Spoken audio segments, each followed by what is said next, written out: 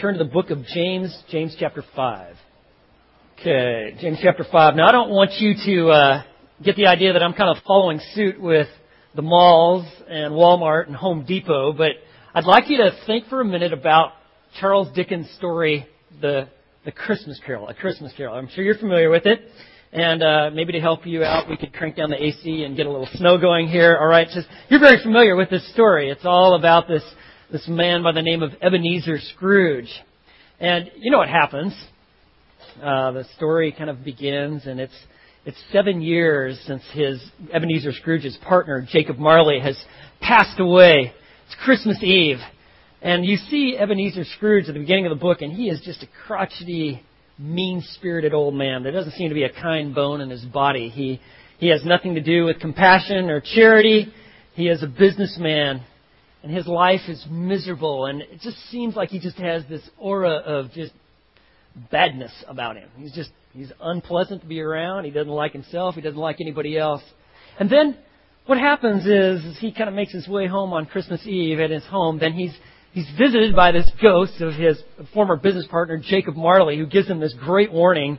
Man, you are in trouble and you're going in the wrong direction and you absolutely don't want to go where I'm at.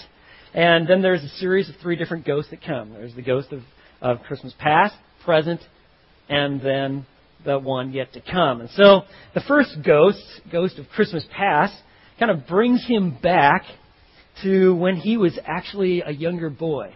And he sees some scenes, and lo and behold, we find out that Ebenezer Scrooge actually was a pretty nice boy. He had some difficulties and stuff, and one of the things that he never wanted to be was poor. And that's actually very important in the story because it's his fear of poverty that drives him to want to be rich. And you see that even as the scenes start developing here, that he actually is engaged to a wonderful gal by the name of Belle. But it comes to find out that, and she knows this, he now loves money more than he loves her. And so she wants to break the engagement. He doesn't necessarily argue it, and they break it off because his heart's devotion has now been captured by money. And then the next ghost comes, Ghost of Christmas Present comes, and then you kind of see the scenes of people getting ready for their big Christmas Eve dinner. He actually goes to the home of one of his workers, Bob Cratchit, and they see this humble little family. He got 6 kids, and that littlest one, Tiny Tim, he's all frail, and he's about to die. His health is terrible. And he kind of gets an inside look, and he even asks, that little boy, is he going to die? And he said, yeah, he will unless something changes. In fact, that was written so that this would instill in this man a sense of responsibility to his fellow man, a huge problem in England at the time in which Charles Dickens wrote The Christmas Carol. And then the final scene, this ghost of Christmas Yet to Come shows up, and he takes him to this grave, and lo and behold, whose grave is it? This unattended, dark, gloomy, no one visits, no one cares grave. Why, it's his own. And all of this was meant to warn him and to instill a change that you're in grave danger. Now, you see, for our friend Ebenezer Scrooge, the seeds of greed actually got planted very young. He's like, well, I don't want to be poor, but they quickly became, I want to be rich. And he watered them. And in fact, he actually tended them. He sacrificed them. He actually sacrificed the woman that he loved for money and wealth.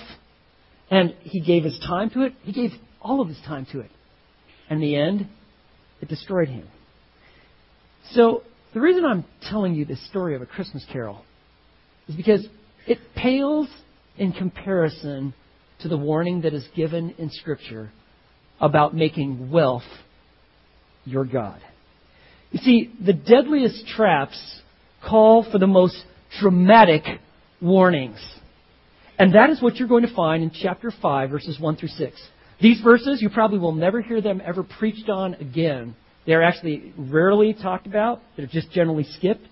They are a severe and drastic warning, and we need it. You see, James is a pastor that cares for people. Not only the people in the churches that are spread throughout the Roman Empire, he is concerned about lost souls.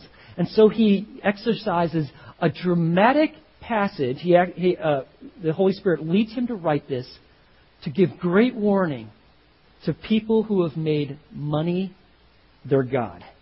And so what he's doing, if remember, we've been kind of following through the book of James, beginning in chapter 2, he's giving obstacles to a maturing faith in Jesus Christ. And this final one is found in verses 1 through 6 in chapter 5. And that is making money your God. Now, what's going to take place here is he's going to actually outline what happens when you've made your God wealth. Now, make no mistake about it, God does not say that to have money is wrong. What he is going to drive home is the fact that throughout Scripture, there's just something about the love of money that brings out the very worst in someone. Like, let me just give you some example. Remember a guy by the name of Achan? Okay? He sees things that he wants, like silver and this gold bar. And so he is willing to actually go against the word of the Lord to try to acquire it. And it caused great devastation to him and his family. Remember there was a prophet by the name of Balaam? And there was this king called Balak who was able to pay this guy off to curse Israel and all their armies. Delilah betrays Samson for what? Because the lords of these Philistines, all of them said, listen, we'll give you 1,100 pieces of silver if you'll do this. Let me give you another one. Solomon. It's because his just desire for wealth. He actually abandons what God had to say about multiplying horses and wives and money. Or if you need some examples from the New Testament, remember like Ananias and Sapphira in the early church? And what did they do? Well, they made it look like they were giving it all to God, like some of these others like Barnabas and people in the church. But in reality, they were holding it back, and yet posing as they were like, I've given everything to God. And God said, no, that will not work. And he took their lives that very day. And probably the ultimate example of just what money can do to an individual is the materialist Judas, who said, hey, to the Pharisees and the Jewish leaders, what will you give me if I betray the Son of Man, Jesus the Messiah? And they said, we'll give you 30 pieces of silver. And he said, done. I'll do it. See, money brings out the worst in us. And the love of money is deceitful. It is dangerous. And if it goes unconquered by Christ, it will lead to your devastation. Now, what is taking place here, it's like a literature of device called an apostrophe. James has been addressing the believers in the churches throughout the Roman Empire. But now he steps aside to address a group that he previously hadn't been addressing. And that are the non-believers who have made money their God. Now, this is an indictment on wealth per se. Okay? If you have money, and frankly, almost everyone here in this room today, we're in the wealthy category. Okay? We've got cars, we've got apartments, we've got clothes, more clothes than we know what to do with. We're well fed. But it's not wrong to have money. There's no data in the Bible to say that it is wrong to even be wealthy. In fact, in the book of Proverbs, chapter 10, verse 22, it says this, it is the blessing of the Lord that makes rich, and he adds no sorrow to it. And just to drive home the point, throughout the Bible, there are lots of very wealthy people. Let me just give you some. Abraham, there's Job, David, Josiah, there's Nicodemus, Mary, Martha, there's Joseph of Arimathea, there's Lazarus, Barnabas, Philemon. These folks were all very wealthy. God doesn't disapprove of you in having wealth. In fact, he's the one who has given you the resources. This is the issue. If you make your wealth and your money your trust, when your God, which you find your sense of security and well-being, is your resources, your financial resources, and things that you think you control, that's when you're in trouble. And the warning is written to anyone who has made money your God. Remember Jesus, when he was on the earth, he spoke a lot about money. And he said these unforgettable words. He said, how hard it will be for those who are wealthy to enter the kingdom of God. If you are wealthy, it'll be extremely difficult for you to enter the kingdom of heaven. In fact, he said, it is easier for a camel to go through the eye of a needle than for a rich man to enter the kingdom of God. Now, he's using, obviously, hyperbole. I mean, how's a camel going to go through the eye of a needle? It's impossible for a man, but it is possible for God. But he said these words to accentuate that money is so pervasive in its power to draw you to itself that it makes it literally impossible, apart from a supreme act of God's mercy and grace, to allow you to come into the kingdom of heaven. So, with that in mind, James is going to address the wealthy. Chapter 5, verse 1. Come now, you rich, and weep and howl for your miseries which are coming upon you. You're not feeling it now, but you soon will. He says, you who are rich, and he's speaking to these unbelievers who have great wealth, and we're going to find out got some of it through rather corrupt means. He says, weep and howl for your miseries which are soon to come upon you.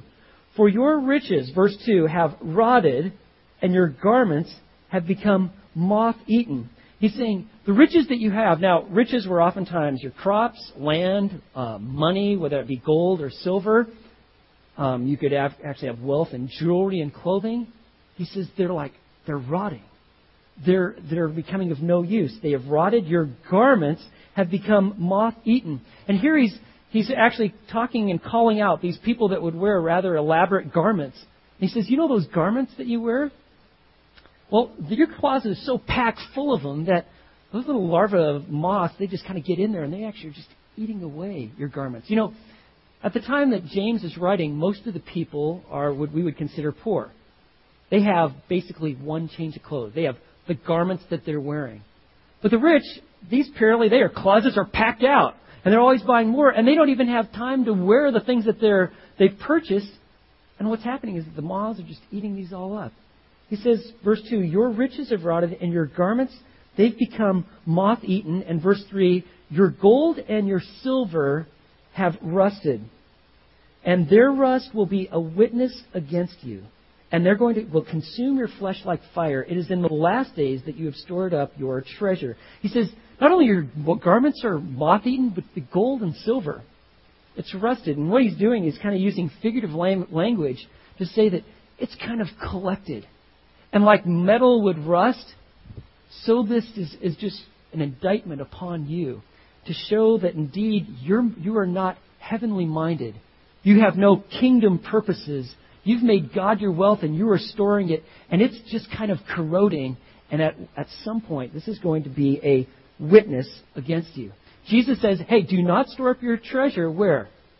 On the earth, where moth and rust destroy and where thieves break in and steal.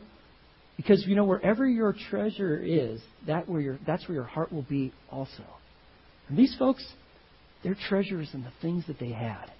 And he says these things are of no value. In fact, they are going to be a witness against you. Do you see that? What he said there in verse 3 there? It says they are going to be a witness that will consume your flesh. One day, all of which you've collected is actually going to be a testimony that the God of the universe was really not your God. It was, in our case in America, the almighty dollar. But in their case, it was their wealth. You see, they were hoarding that which they had. They found their security and their identity, and it gave them a sense of superiority. And God says it's going to be a witness against you. And in the last days, it's going to be this treasure that you stored up, it will be actually used to destroy you. The last days, when he talks about in that verse 3, the last days is from the first time that Christ has come until his return. We are living in what the Bible calls the last days. Jesus says, you do not know the time nor the hour in which I'm going to return. But I promise you, I will return. And think of the promises that are given in Scripture. Do you know that God is batting 1,000? Every single thing that he has promised, it has come to fruition exactly as he said. And Jesus said, I will return. And I want you to be ready. And he has promised to come back. And we are living in what is called the last days. We know not when he's going to return. We do know this. He will return. And he says in these last days, you're storing up for yourself this treasure, and it's going to be a witness against you. And then he says in verse 4, one of the things that you're doing is completely wicked. And God is going to bring judgment upon you. Verse 4, behold, the pay of the laborers who mowed your fields, and which has been withheld by you, cries out against you, and the outcry of those who did the harvesting has reached the ears of the Lord of Sabaoth. So what he's saying here is, one of the reasons you're rich is because you're morally and ethically corrupt. What he's doing, he's citing a practice of what they would do. These guys were landowners, and what you did is you paid these really poor people, you paid them on a per diem basis. Day by day, you paid them to work in your fields, whether that be to sowing seed, pulling weeds, picking out rocks, or harvesting.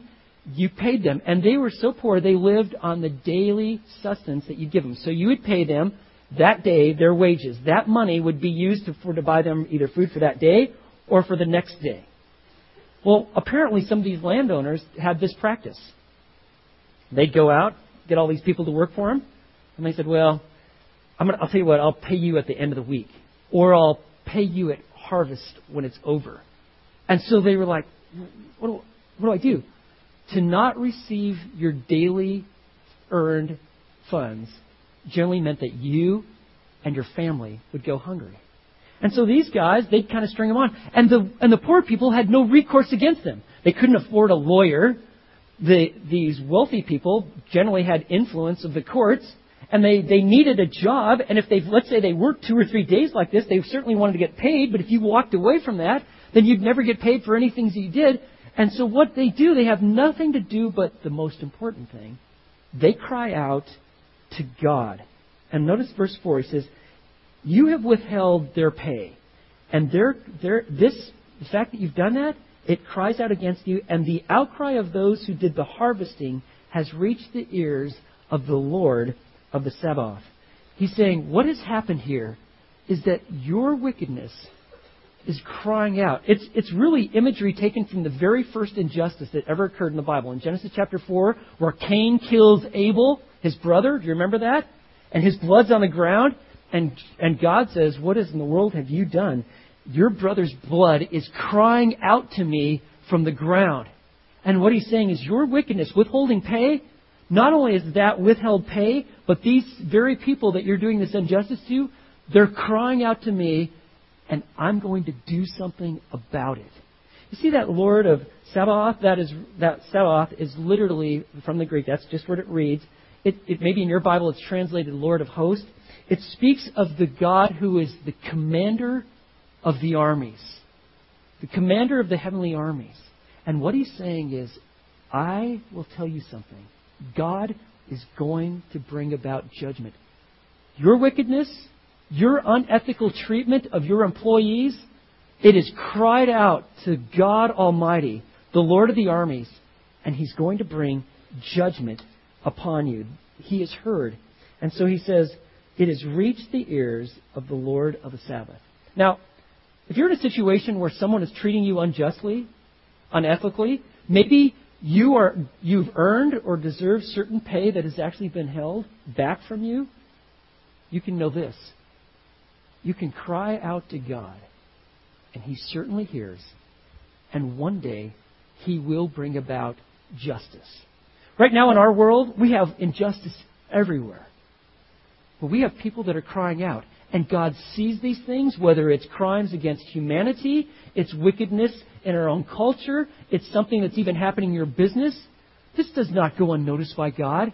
Right now is a period in which God is mercifully and graciously withholding judgment. He is waiting for people to repent, to hear this passage, and to realize the wickedness of their ways and call out to God. But make no mistake, He's going to bring justice. And the Lord of the armies will one day execute and create and execute vengeance for all the misdeeds, all the unethical behavior that has taken place. And so he says, verse 5, look at you. You've lived luxuriously on the earth, and you led a life of wanton pleasure. And you have fattened your hearts in a day of slaughter, and you have condemned and put to death the righteous man, and he does not resist you. He's saying, you've lived. And think about kind of like in our American culture. It's kind of like that proverbial donkey with the little carrot on the stick that's right over the head of the donkey. And, the man holds the carrot with that stick, and the donkey sees that, and that, boy, He'd really like that. And so he keeps pursuing that carrot because he thinks that carrot will satisfy him. And so every time the donkey takes a step, you know how it works. What happens? Well, the carrot just took another step forward too because there's a little stick over there. But you see, the donkey never gets the carrot. And that's really kind of like us in our American culture. Think about all the many ads that are out there, whether they be the jingles that you hear on a radio or coming on the TV or the full-color ads in the newspaper. All of them are meant to entice you. They're seducing you. They're saying, you need this. If you would have this, you'd be satisfied. You'd be well. You'd be content. You'd be filled. You'd have that sense of feeling that you've arrived if you only had this. And so what does the American man do, or the American woman? They just keep moving forward, and they keep going after this elusive carrot. You see, that carrot, it has promises, but it never delivers. And what it does deliver, it never disclosed. Namely, it cannot satisfy, and ultimately, it'll destroy you. Well, these people here, he says, you know what, verse 5, you've lived luxuriously on the earth. You led a life of wanton pleasure. You went after things, whatever you wanted. You were like a fattened calf. You know, like right before they slaughter these cows, they're all fed and they're grain fed and they're fat and they're ready. He says, that's what your life is like. You've taken it all in. You've consumed everything you thought you could get your hands on. You thought it would satisfy you. In the end, it's setting you up for complete destruction. And that's what he's referencing. Like a cow going to slaughter, so are you. You have condemned and put to death the righteous man. Verse 6, he does not resist you. What is the golden rule? Anybody know what the golden rule is? I can tell you what the golden rule is not. The golden rule is not he who has the gold rules. Have you heard that? That is not the golden rule. The golden rule, Luke 6:31, is treat others in the same way you would want them to treat you. And yet, the golden rule kind of has been twisted with the idea that he who has all the gold makes all the rules. They rule. And you know what? These people live like that. This is a warning to say, if you are living and you've made God, your God, wealth, you will face a certain destruction.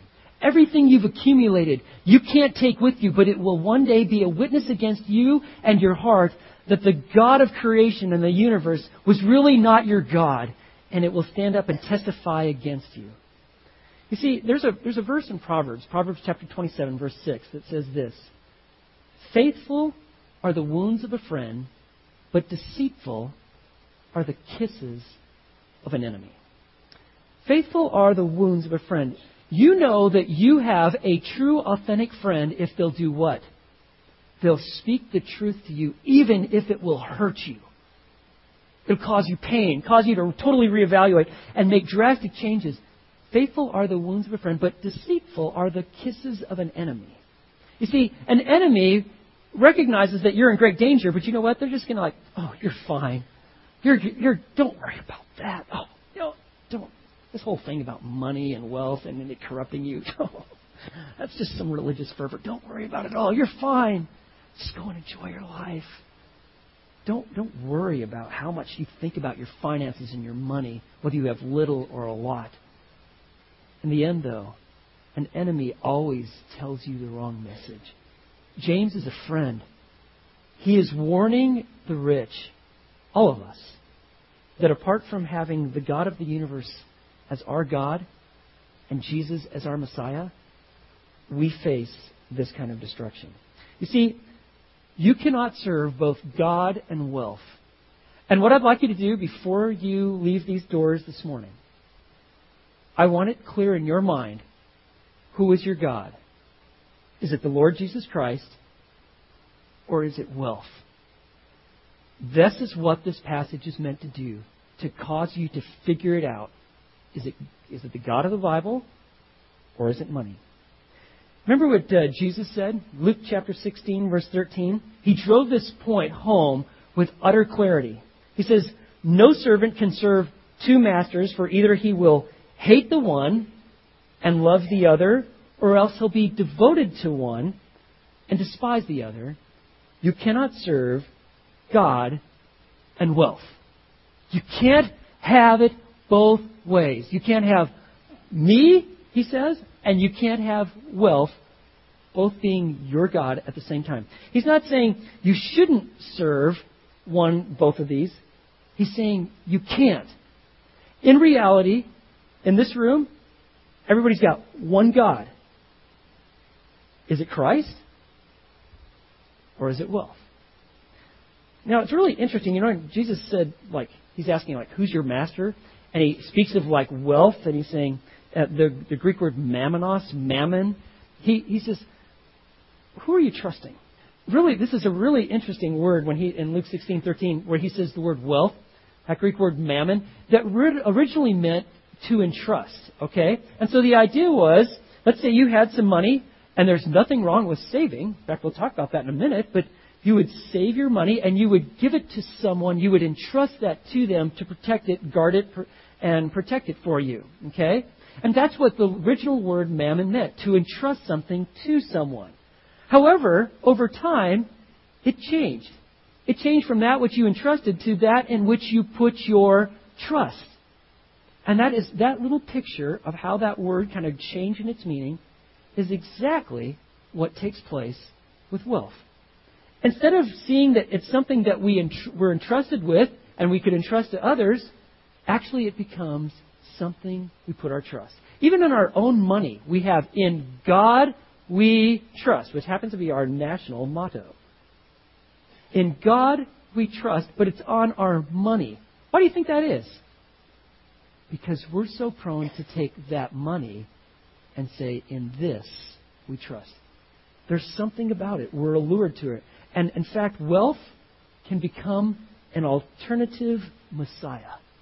Your pursuit of it, your dreams of it, your experiences of it, what you think you possess, and it becomes like your Savior. When you're in a jam, you think, well, at least I got money that can get me out of this.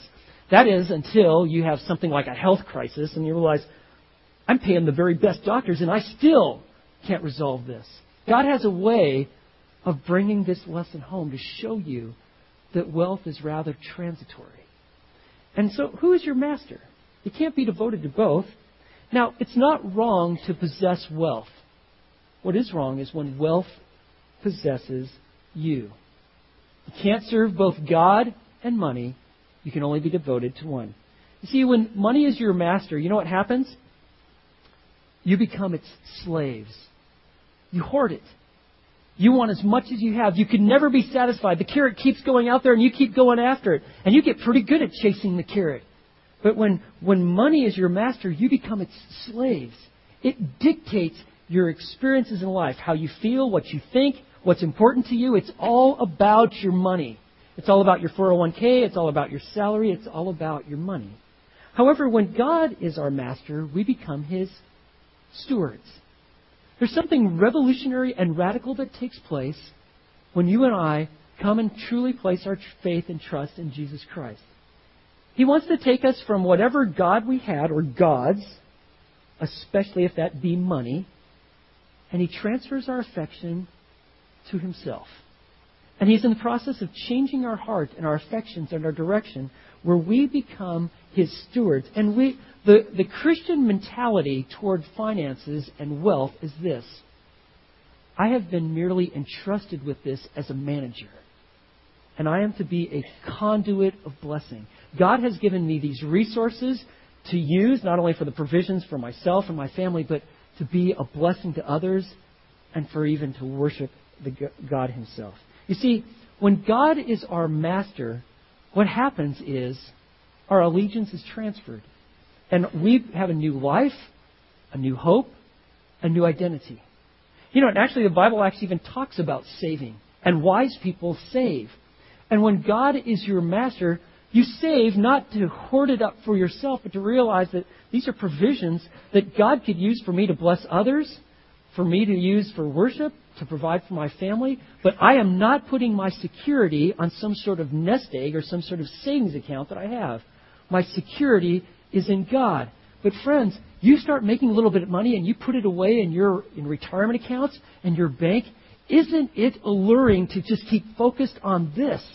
That's why Jesus said it is so hard for you to enter into the kingdom of heaven. Because money does terrible things to you. It is always seeking your heart, whether you have little of it or much of it. And so you know what God is doing? He's in the process, even today, of rescuing people who are ensnared to the God of wealth and drawing them to Himself. Remember a guy by the name of Zacchaeus? You probably heard this little song, and Zacchaeus was this wee little guy, right? Remember that one? And you remember the little flannel graph deal, and there was Zacchaeus. He's up in this tree, right? And the kids sing the song, and we kind of leave it there, like, cute little guy in the tree. Jesus wants to have lunch with him. Nice story.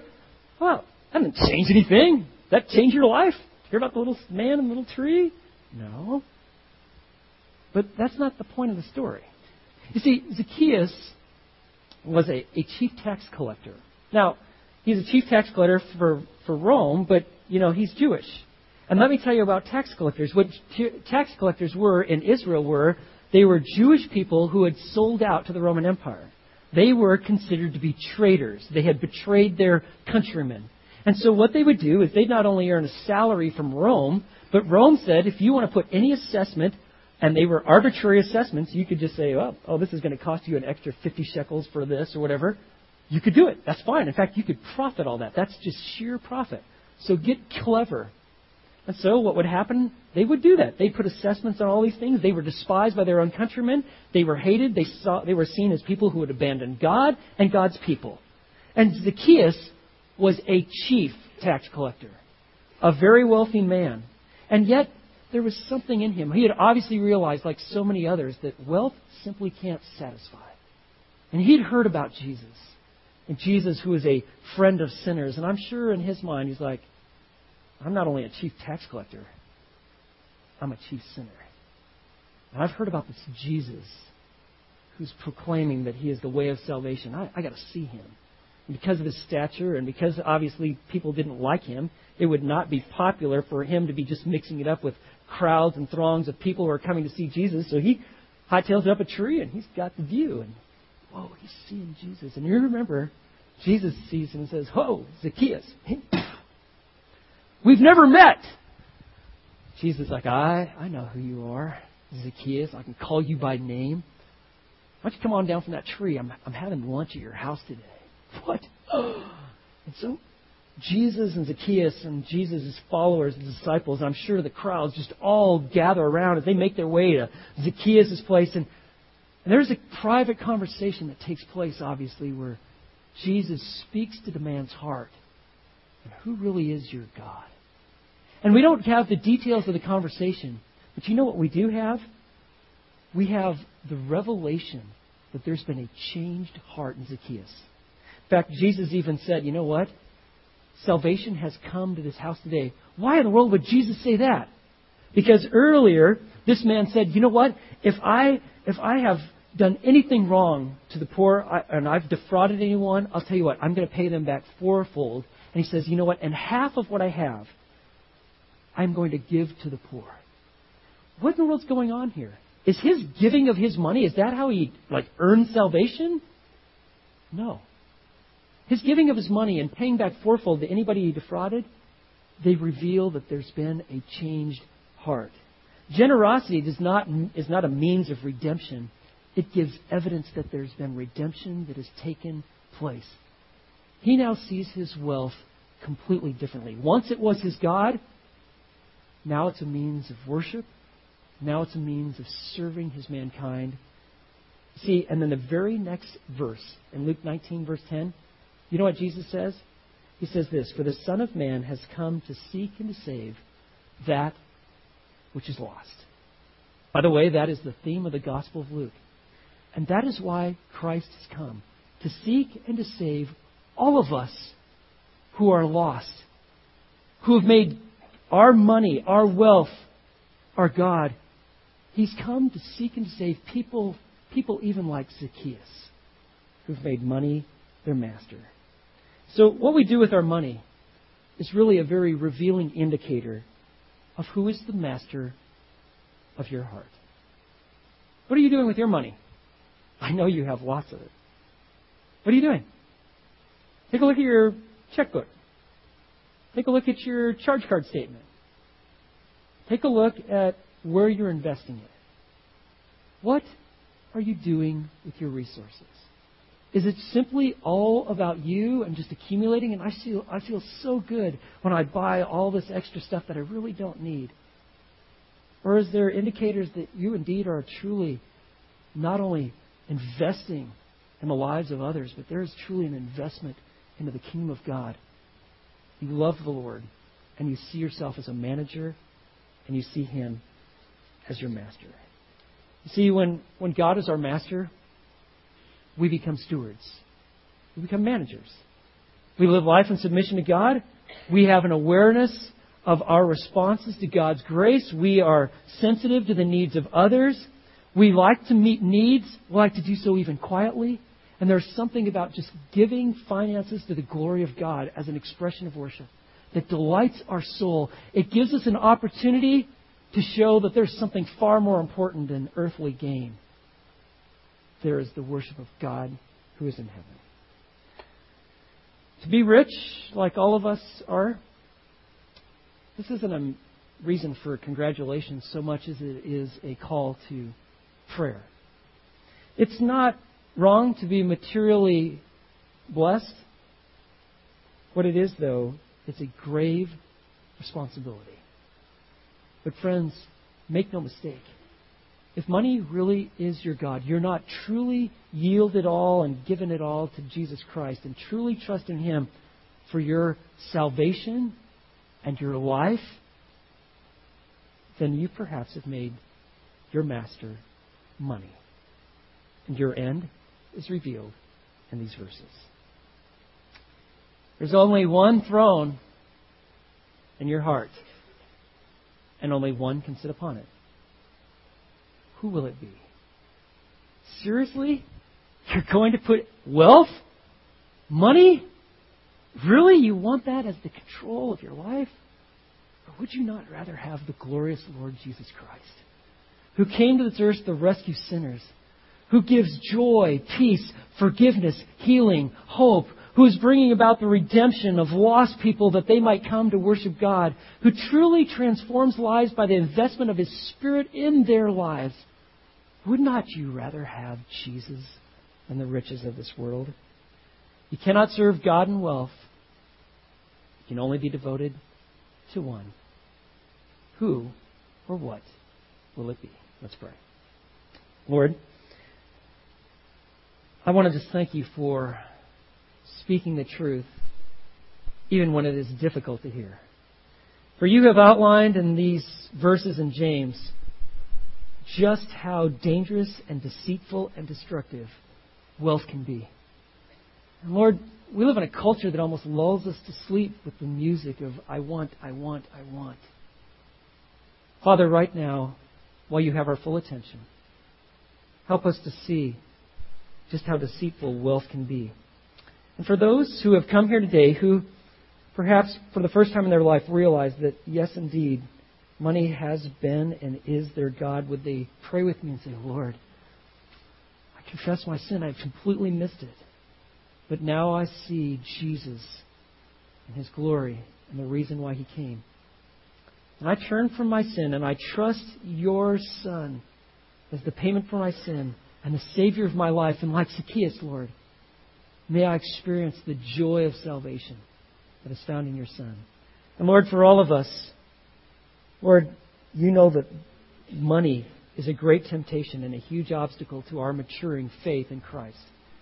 Lord, help us to have the right perspective. Give us the day-by-day perspective that we're stewards and managers of what You've given, not owners, and certainly not hoarders. So, Lord, glorify Yourself through our lives, especially in our use of the funds You've given us. For Your glory we pray, and in Jesus' name.